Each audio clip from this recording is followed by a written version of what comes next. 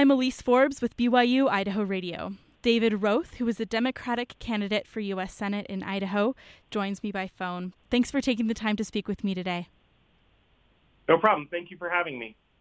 So we talked earlier this year with the primary elections coming up. How has the campaign trail been since we last spoke?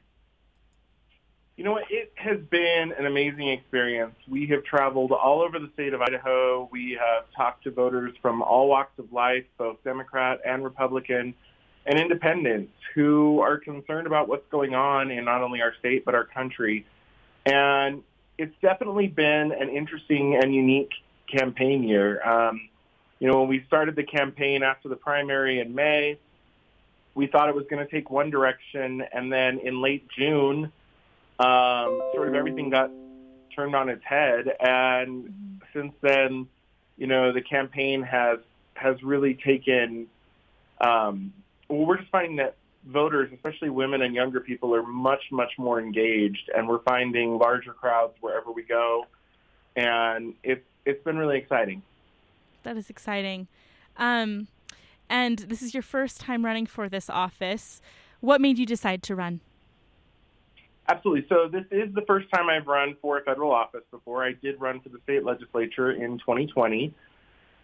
I think the number one reason that I decided to run is because I feel like there's a big disconnect between our federal elected officials and the people right here in Idaho. And, we have lots of everyday problems that are happening here in our state, whether it's housing or food insecurity, healthcare costs, just, sort of general costs around. And we don't really have representatives who are being responsive to those issues. They're very rarely here, and when they are here, they're not interested in talking with the actual people who are every day. They're more interested in just talking to their big donors and PACs. And so I felt it was important that we give a voice to all the sort of just regular people, those people that are working every day for a paycheck and just trying to get through. And so that's why I decided to run. And you're running as a Democratic candidate. There have been Republican senators in Idaho for many years, and it's a very red state. How do you feel you're prepared to represent the voters of Idaho, especially with your party affiliation? Absolutely. So, we have not had a Democratic senator in 42 years, but prior to that, one of our longest-serving senators was a Democrat, Frank Church. Right. And I think that one of the things that you have to look at when you're serving is oftentimes you have to look at the needs of the people that you're representing. And so, there are some things that we're going to have to do that that are going to be what's best for my constituents. And so even if that's not necessarily the party line, that's ultimately what we have to do because I work for the people of Idaho.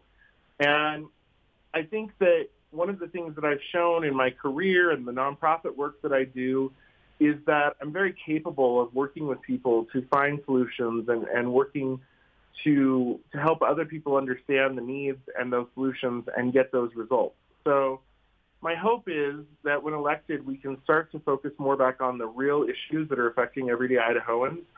And I think on those issues, I align very closely with most Idahoans, and I think we'll be fine. Right. And your opponent is Mike Crapo, Senator Mike Crapo.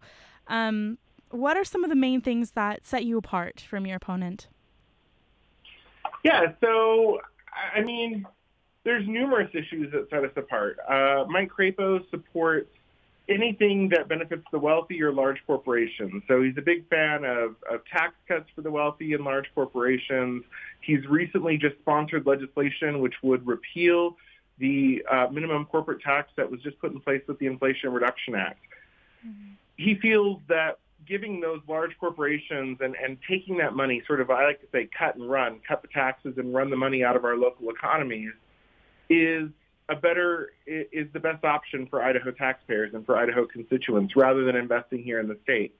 He often looks at opportunities to invest in the state and turns his head, such as the CHIPS and Sciences Act, when he had an opportunity to help support one of Idaho's largest employers and decided instead that he didn't want to support a bill that had some things in it he didn't like, even if it was a tremendous benefit to his constituents.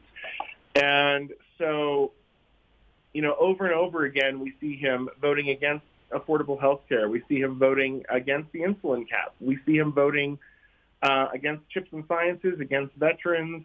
And one really has to step back and say, who is it that you are representing? Because it doesn't seem like you're interested in any of the things that would benefit the people of Idaho. And if elected, what would be some of the main actions that you would take as a senator? So I think that, as I mentioned a few months ago, the race sort of turned on its head. And so I think the sort of elephant in the room are the big social issues. And I'd like us as a country to resolve those big social issues just as quickly as we can, because I think that they are a distraction. We need to protect individual people's rights. And I think that has been brought up in such a way that, when we look at abortion, when we look at LGBT issues, those types of things, everybody is all fired up over those issues, and they're extremely important. We need to protect those rights.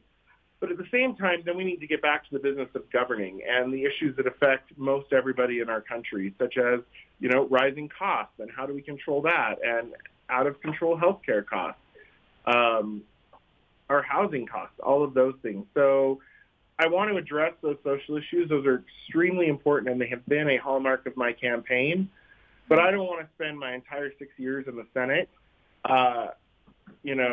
trying to fix something that we already decided 50 years ago. We need to just fix it quickly and move on, get it back to where it was and move on. Right. And the last time we talked, you had mentioned, I don't know if I remember exactly what it is, but you were the first LGBTQ candidate for Senate. I'm not sure what the landmark was, but... Okay, so I am the first openly gay man ever nominated by the state of Idaho for a statewide office. Okay. And I'm also only the second openly gay man ever nominated to the U.S. Senate in our whole country. Wow. That's a big deal. I didn't realize that you were the second in the whole country. So yeah, you're definitely a trailblazer in that way. And what was my next question? Sorry. Okay. Well, that looks like all the questions I had prepared for today. Thanks for taking the time to talk with me. Is there anything else that you'd like to say for voters who may be listening? Sure. I think that often midterm elections kind of tend to be a blip on the radar for many people. And I know that this year there are a lot of issues on the ballot that people are concerned about. And so I hope that people will take this opportunity to make their voice heard, because the decisions that are made in this midterm election are going to have repercussions for years to come. So I think this is an excellent opportunity for people who maybe haven't voted in midterms before or haven't voted at all to look at the candidates and get out and make their voice heard. Right. It's very true. A lot of people don't come out for midterms, but they are certainly important. Well, thank you again for taking the time to talk with me. It's been a pleasure. All righty. Thank you so much. That was an interview with David Roth, a Democratic candidate for U.S. Senate.